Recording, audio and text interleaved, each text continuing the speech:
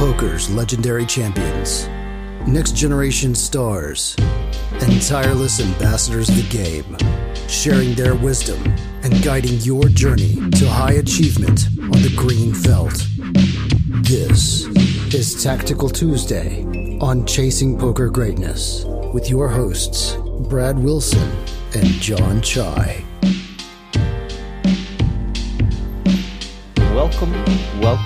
Welcome, my friend, to another episode of the Chasing Poker Greatness podcast. As always, this is your host, the founder of ChasingPokerGreatness.com, Coach Brad Wilson.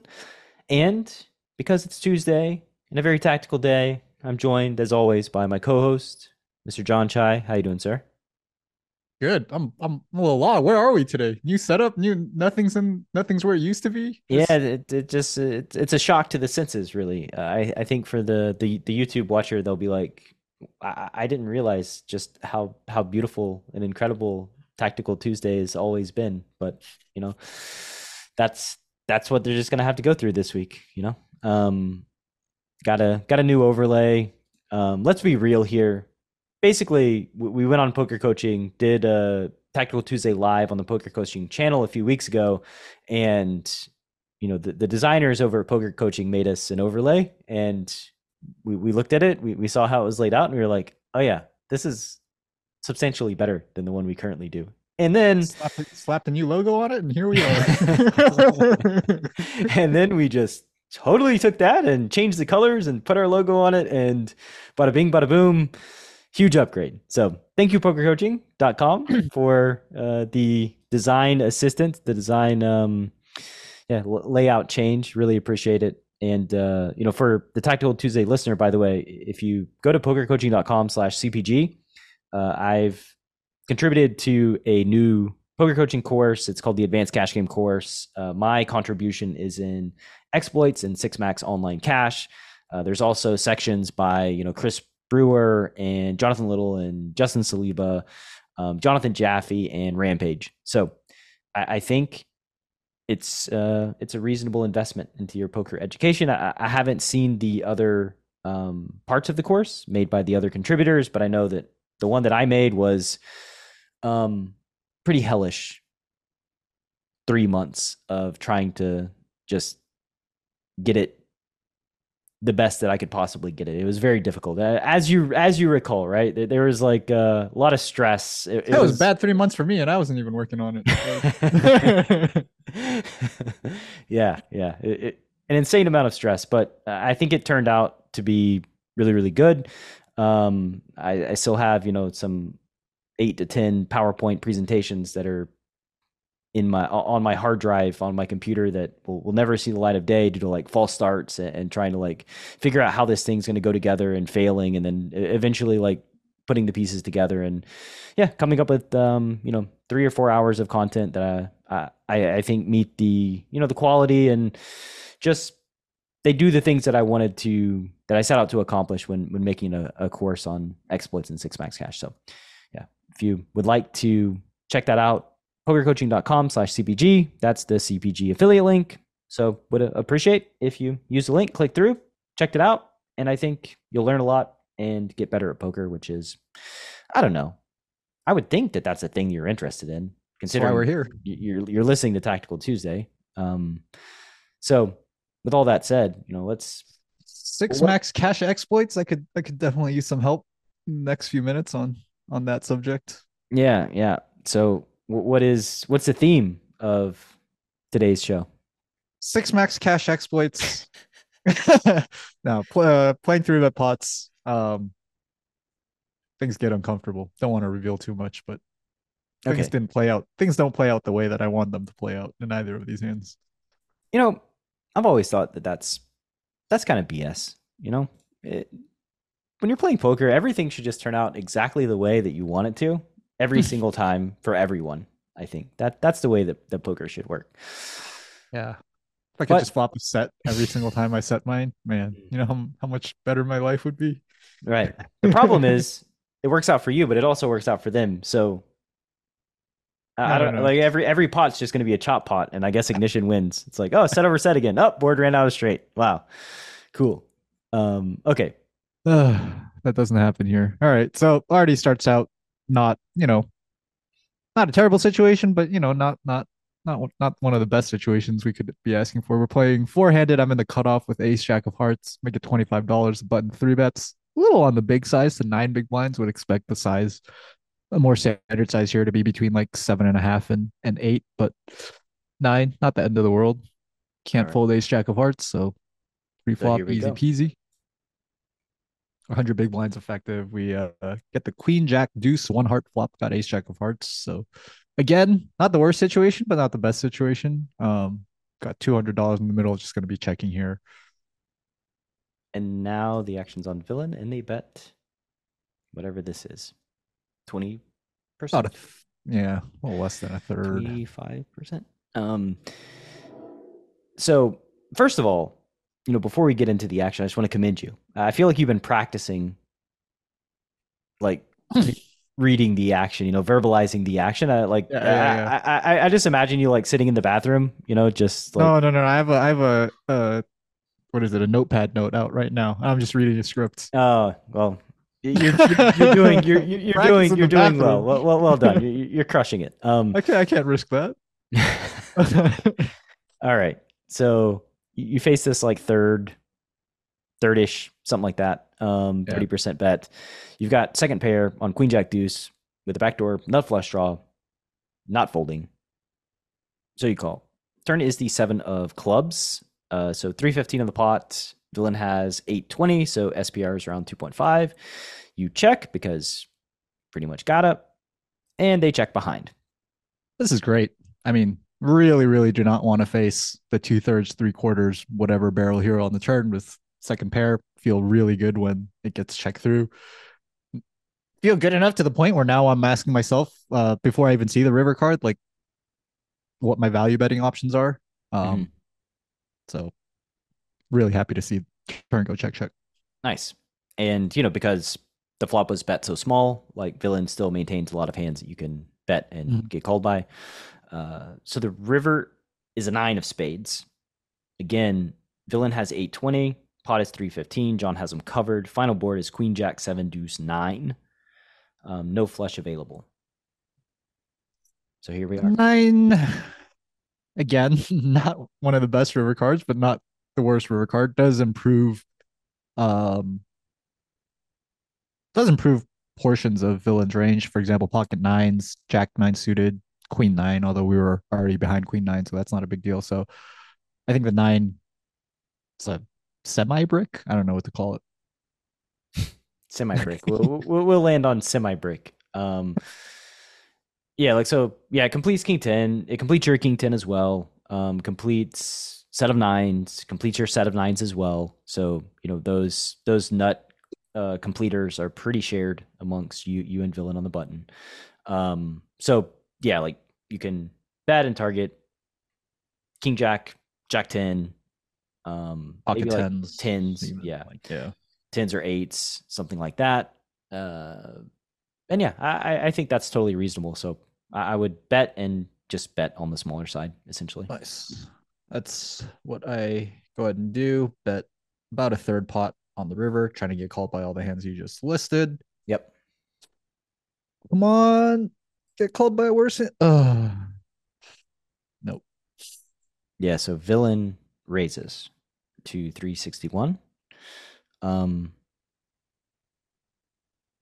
Pretty reasonable, like raise size by them. I'm actually like pretty impressed with their sizing here, even though it's not a super intuitive size, but I think it's a good one. This middle, like basically raising to 361, leaving 458 behind. And I imagine like if they're raising for value, they're targeting your queen tens, king queens, ace jacks, ace queens, maybe, but you four bet ace. I think you four bet ace queen pre for the most part. Your jack tens, those type of hands, like your single paired hands, basically, while also giving them kind of the flexibility of having some bluffs where they're risking 361 into a pot of like 415. So yeah, it's just a very good size here. I think like if they jammed, it would feel like too much. And then smaller feels like too small. So this, I'm a fan. So Um, congratulations, Villain. You did well. You played it well. John, this what do is you expect? not a great Yeah, spot. yeah. I was good for you, man. You found a good size on the river. Mhm. Congrats. What sort of like value range are you expecting from villain here? Because I was a little surprised to have the turn go check and then get raised on the river. First hand that comes to mind is make is pocket nines. What other hands would you, whatever other kind of good hands on the river would you expect to check back the turn, or would you not be surprised to see check back the turn?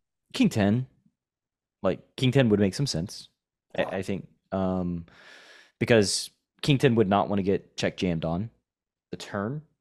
Mm-hmm. So like they want to realize their equity basically. So like King 10, I think would be there. Ace Queen, I think could pretty easily be there when you have top pair and you're blocking top pair. Makes it harder for your opponent to have top pair, which means your range is going to be a lot of like Jack X type hands that you want to play like a 2-bet game instead of a 3-bet game. I think Mm-hmm. so. Like Ace Queen, maybe King Queen, in that same vein. Uh, or just we'll just say all the Queen X essentially. Um, and maybe Jack aces nine and kings suited. sometimes too. Yeah. Like aces and kings, I think can also check behind pretty reasonably and then play So rivers. basically, like a lot of hands that could go for three streets, you could see checking back on the turn, right? Like Definitely, you wouldn't be surprised to see aces go bet. You wouldn't surprised to see ace queen go bet, but you also wouldn't be surprised to see them check the turn sometimes. I would be pretty surprised to see jacks check the turn. Well, yeah. That's the one value hand that I think gets bet on pretty much a absolute basis when they don't block top pair. But yeah, like I think that a lot of their single paired hands that are not sets, maybe a set of queens could check back the turn. Double blocking top pair like that would Yeah. be reasonable too. So I think like they're probably mixing with their betting and their checking, and they maintain all the strongest hands in both their betting and their checking range. Essentially, is how I would interpret the situation.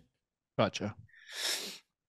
Um, I don't know if you like how much you think about actually calling a hand like ace jack here. I didn't put too much thought into it. Just figured that this would actually be probably close to the bottom of my betting range on the river. I think I would definitely have hands stronger than this that also bet river for a third, namely just like the stronger queen X.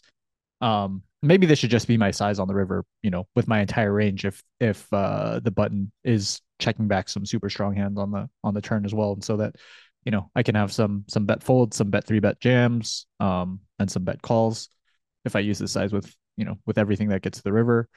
Um, so because of that, I didn't think that it was necessary to even think very hard about calling with second pair, given that this is sort of the bottom of my betting range. The next thought that I had, and this thought came from me not really giving villain credit for checking back a hand like King 10 on the turn. You seem to think that it makes a lot of sense, not wanting to get jammed on. Definitely a priority data point when you have a hand with that much equity. Um, I'm not. I guess like to be honest, like the next thought after like I should probably fold this hand is can I just bet three bet jam here and sort of count on button not having enough King 10 or 10-8 or I don't know hands that want to play for it all basically. Yeah, I mean you could always do it if you really wanted to, right? Like it's a thing that you could always do.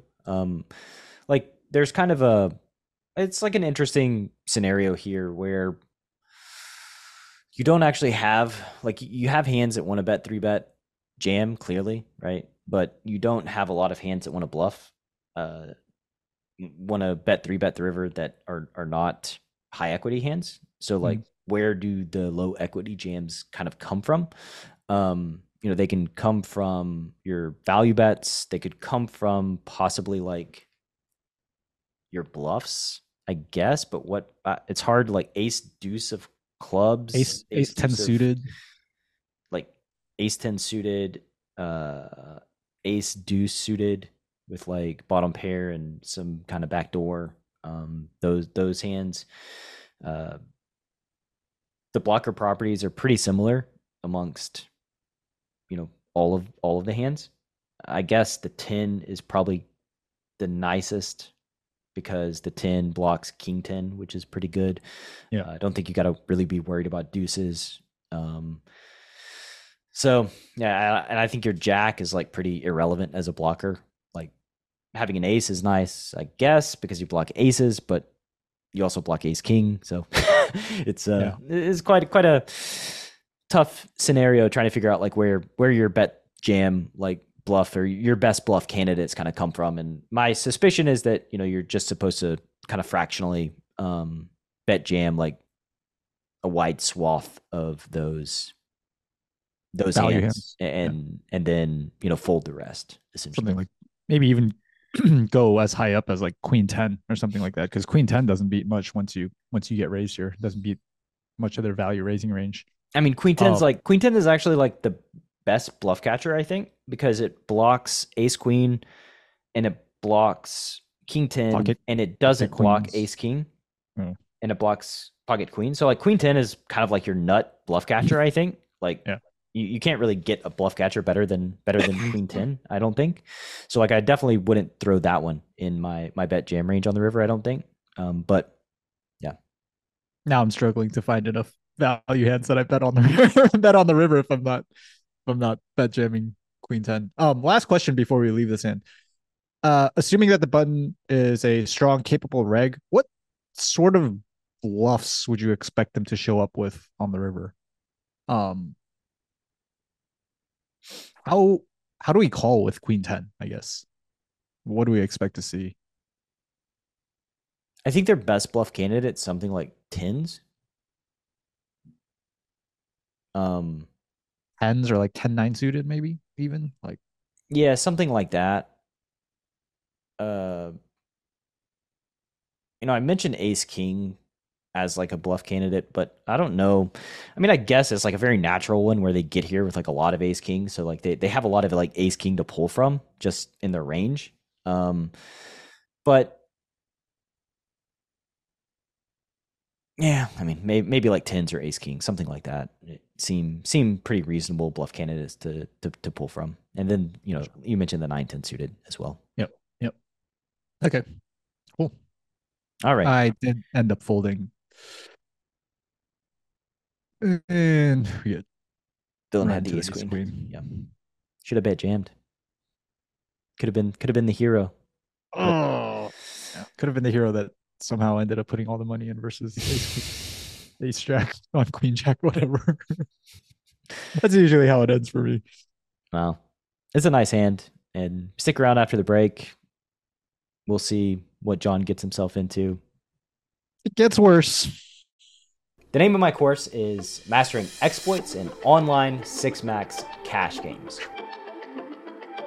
Your journey in the world of exploits is never ending. As long as you're matching wits and playing cards against your fellow man, there's going to be opportunities for you to find exploits. You need to stay sharp, need to stay on your game, need to be thinking about exploits from today until the last day that you ever play poker. The information that I think is the most valuable information in the realm of exploits, really diving deep into exploits and defining what they are, just trying to crack the code of exploits. Like whenever you change little pieces of strategy, how does that affect your response? I think it's exceptionally valuable and an instrumental reason as to why you break through as a poker player and playing cash games specifically.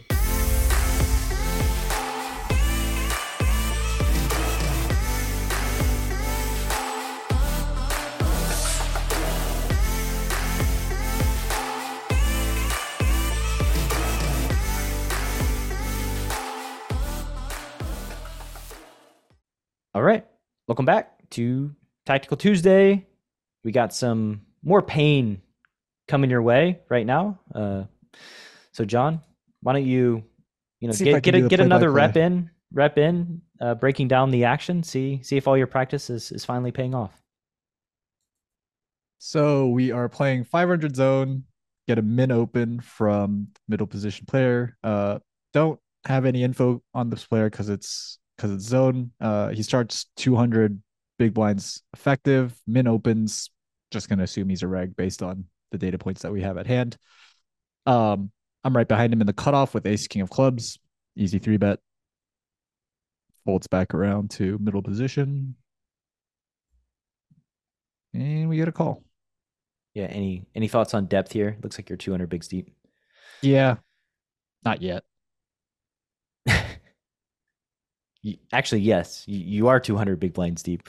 Um, no thoughts on depth, I guess, at Other that than decision point. Yeah. yeah, now I'm starting to think about depth a little bit. Flop a king jack four, rainbow, one club.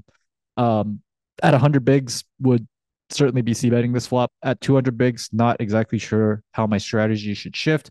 Could see lots of arguments for checking more. Could also see an argument for just continuing to bet my entire range small on this board. I think it's really hard for the out of position player, especially 200 big blinds deep, to it's a little bit scarier for them to develop like a check raising range with lower equity hands in a spot where just getting all the money in could be a huge disaster. Where at like 100 bigs, for example, check raising hand like queen 10 or something like that is I think a little bit less scary. Mm-hmm. Um, I decided to check back here. I think this is like the first spot where I want to kind of have a little discussion about my decision. Yeah, I imagine you're probably supposed to bet. Given the depth, it's kind of tricky for all the reasons that you said, because like I think I would use probably a bigger size given the depth to essentially like dissuade the lower equity check raises with like queen 10, ace 10 type hands, and essentially like maintain, we have kings and jacks, and king jack suited in our range. Like we do have an advantage. They're going to four bet kings pretty pure. Jacks, they're probably going to call pretty pure, but I mean maybe they call 70, four bet 30, something like that. Fours is going to be pure call for them. So King jack suited for them. yeah, I think that's probably going to be a mix four bet call. I would think. So with that said, like I think that we can, because we're going to three bet kings and jacks on absolute basis, and king jack suited. So yeah, I just think like we have nut advantage, and by using a big size, it kind of like handcuffs them to calling with their like king queen king tens, and calling with their like queen tens. Like I think it's a lot harder for queen 10 and ace 10 to kind of get out of line facing a big bet on the flop, and I don't think you want villain to like your exact hand doesn't really want villain to get out of line and put all the money in somehow. So that's probably how I would start, with like a big bet on the flop. Gotcha. Try to fade the check raise, and also big bet hands like jacks, because I think that's just like a very natural big bet hand in my range, as well as some gut shots and backdoor flush draws and that sort of thing. But yeah, I did not consider the big bet option. I did not consider that option enough. I think I was, one of the things that you talked about was like you briefly mentioned in your analysis was like, okay, you just don't want to be forced to play this hand for like more big blinds than you want to play for. And betting the flop sort of opens yourself up to that. I thought that if I bet the flop, I would be betting small. Like I said, didn't consider the big size. And I think you're right that the big size sort of diminishes the frequency with which you're forced to put in more big blinds with ace king than you want to. So yeah, I like that plan. I like that plan much more now. And it's just, I mean, yeah, even with like strong hands, it's scary for MP to check raise here and still somehow get stacks in. Like obviously they're not folding a hand like pocket fours or king jack, but like should all the money go in on the flop, even with those hands, I'm sure you're not feeling like on top of the world the way you would be at 100 bigs. Yeah. So flop goes check. It's funny, like I do this to kind of protect my equity and not be forced to fold my hand or play my hand for more big blinds than I want to, but we'll see if that actually happens down the line. Turn is a 3 of clubs, so we turn a flush draw. Board is king jack 4-3-2 clubs, got ace king of clubs. MP checks again. Now I'm just pretty comfortable going for two streets of value with top pair, top kicker. Really not scared of betting this street with the turn backdoor flush draw. I can easily call a check raise. Not that that's what I want, but. All right. So you bet 75% with your top pair nut flush draw, and villain calls. So you get what you're what you wanted. I also This is think, good. This is yeah, good. Yeah. I also think villain's probably not going to be check raising this turn. Mhm. Maybe ever. Like Mhm. just super duper low frequency. You probably could have even sized up here on the turn to Yeah. 150, Right. something like that. River's a 7 of spades. Villain checks. I think there's a question here on a river sizing. Definitely think I should be betting this river for value. Lots of worse king X we can target. Can still potentially even target some of their stronger jack X. Mm-hmm. Um, assuming I went something along the lines of half to three quarters. Yeah, I mean, I think it's worthy of like discussing too. So the river's a 7. I don't know if we said that. The final board is Hmm. King Jack 3 4 7. The 7 does complete a straight, and it is a straight villain should have in this spot.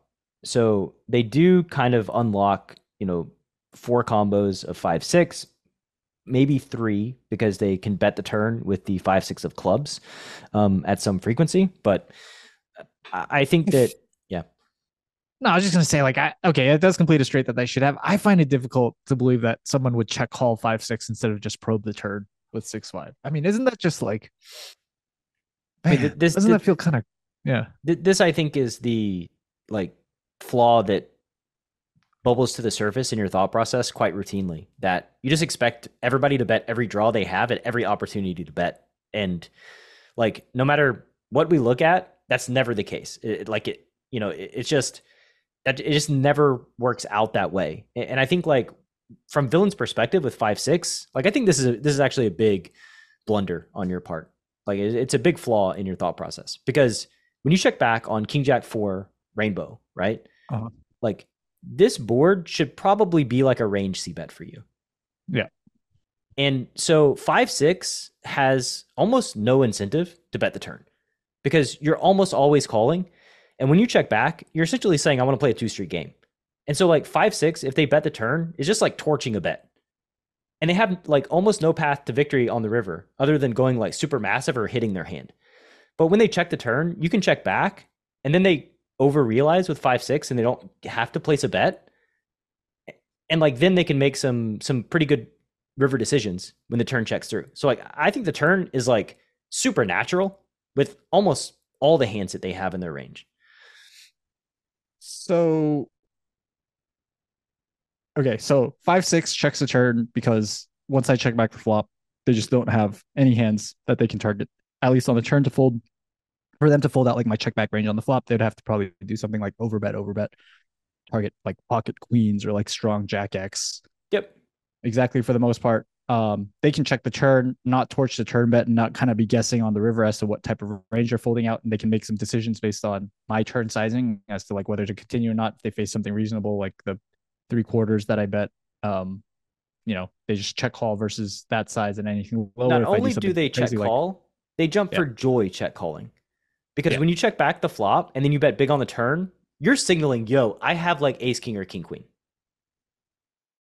Like you don't bet big on the turn with ace jack, and you probably don't bet big with queens. You might, like, but essentially when they check call the turn, it's almost a lock you're betting the river, right? They can already like pre-plan that, like, oh, they bet big on the turn. You probably don't bet big on the turn with queens, right? yeah. You may even bet the flop a lot of the time a third with queens. So like when you bet the turn, like you're probably checking back like maybe slow played aces. Yeah, aces, ace king and king queen. Aces, ace king, king queen. I think that is like the majority of your range, right? Maybe king 10 as well. But yeah, like pretty much all those hands bet the river. And so like when they have a hand like 6-5 and they check and you bet the turn, they auto get to say, oh, sweet. Like if I hit, I'm playing for 3 bets, not 2. There's not a world where like I don't get to play for 3 bets, because they're going to be value betting the river pretty much every time, which just generates like a really, really juicy scenario on the turn for 6-5 when they check. Okay. So, spoiler alert: this player does not have 6-5, but the analysis that you just went through, as to like how they should be playing their hands and how excited they should be when they face a big but not huge bet on the turn, really just cleared things up. And I think when you see the result of this hand, you'll see like how my confusion got cleared up. But let's keep going for now. He doesn't have 6-5. Yeah, but it also makes it to where like a lot of their value has a lot of incentive to check the turn as well. Because like, again, you know, if they have a set or something like that, they can just check the turn. Yeah. Get into this in like 3 seconds. Just show them, click forward a couple times. So they check the river. I bet, like Brad said, I always will. Mm-hmm. And I'm sure I always do, especially on this river. You get check raised. And I was in game, I was like completely perplexed. I was just like, wow, like what hands can call the turn, like not bet the turn themselves and then find a check raise on the river. But when you kind of put it in, when you frame it in the way that you did, and you know, and when you start thinking about like what my big bet range on the turn is, they can start having lots of check calls on the turn, knowing that I'm going to bet the river, and they're going to get to play for 2 bets on the river at least. Yeah. I mean, 3 bets, but at least 2 bets, right? Yeah. Like, barring like, you know, a queen of clubs river, right? That's kind of like the one that they kind of need to fade, or something like 10 of clubs river, something like that. But I mean, barring, you know, those cards, like essentially with their value, when you bet the turn, it's like, oh, cool. Like now my path to playing this hand just is like got exponentially easier. I just check all the turn, check raise the river. Yeah. And with all that said, like, so John bet 70% on the river, 137 into 187, villain check raise to 367.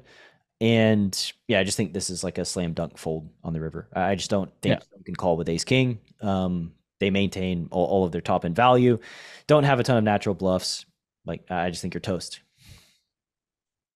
I did not think I was toast. I was just sitting there for 14 seconds thinking about, wow, could they really have played strong value like this? But now, again, like I said, in sort of looking at this hand through a new lens, it makes a lot of sense that they would have pocket jacks, pocket fours, pocket threes, maybe even king jack. If they're checking pocket jacks and pocket fours and pocket threes on the turn, then checking king jack is like, I think checking king jack becomes it's a little bit more questionable blocking the king. That is like a lot of your like turn bets, but I see. You know, the other ones, I think it's pretty slam dunk. Whoops! I put in the rest of the money. Yeah, and they show up with the 2 jacks, which is, this is like totally reasonable path that villain took, and like honestly, pretty impressive and very well played. We saved a lot of time actually on the turn because I was imagining spending like 15 minutes here just being like, how did he play his hand like this? Like, can you help me understand like what I'm missing about the situation? Because I just did not expect to see pocket jacks here. That's what I was gonna imagine spending 15 minutes on, but now we don't have to. Now we don't have to. It's all cleared up. All right. Well, villain in both of these hands today on Tactical Tuesday played really well. Don't have much to comment on villains, and you played the first hand, I think, well. Second hand, not so well. But bet the flop, bet the turn, figure out what to do on the. I don't know how many days we were without incident, but I know how many we're at now. It is 0. And yeah, I think that's all we got for you in today's episode of Tactical Tuesday, John. Unless you have anything else. Nope. See you next week. See you next week. Thanks for listening to Chasing Poker Greatness. You can subscribe on Apple Podcasts or on your favorite podcast app. Go to chasingpokergreatness.com to get the newsletter, join the Greatness Village community, book a coaching session, or dive into the latest data-driven poker courses. Follow the show on Twitter at CPG Podcast.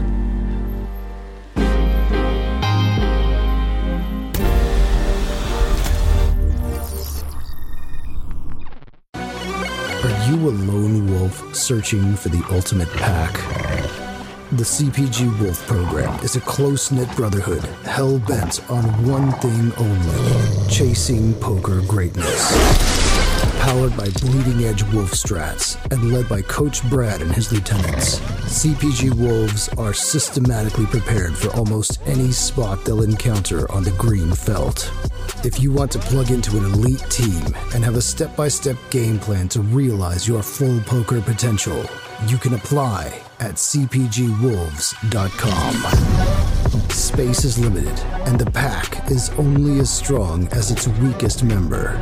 So only the hungriest, grittiest, and most driven will be accepted into the program.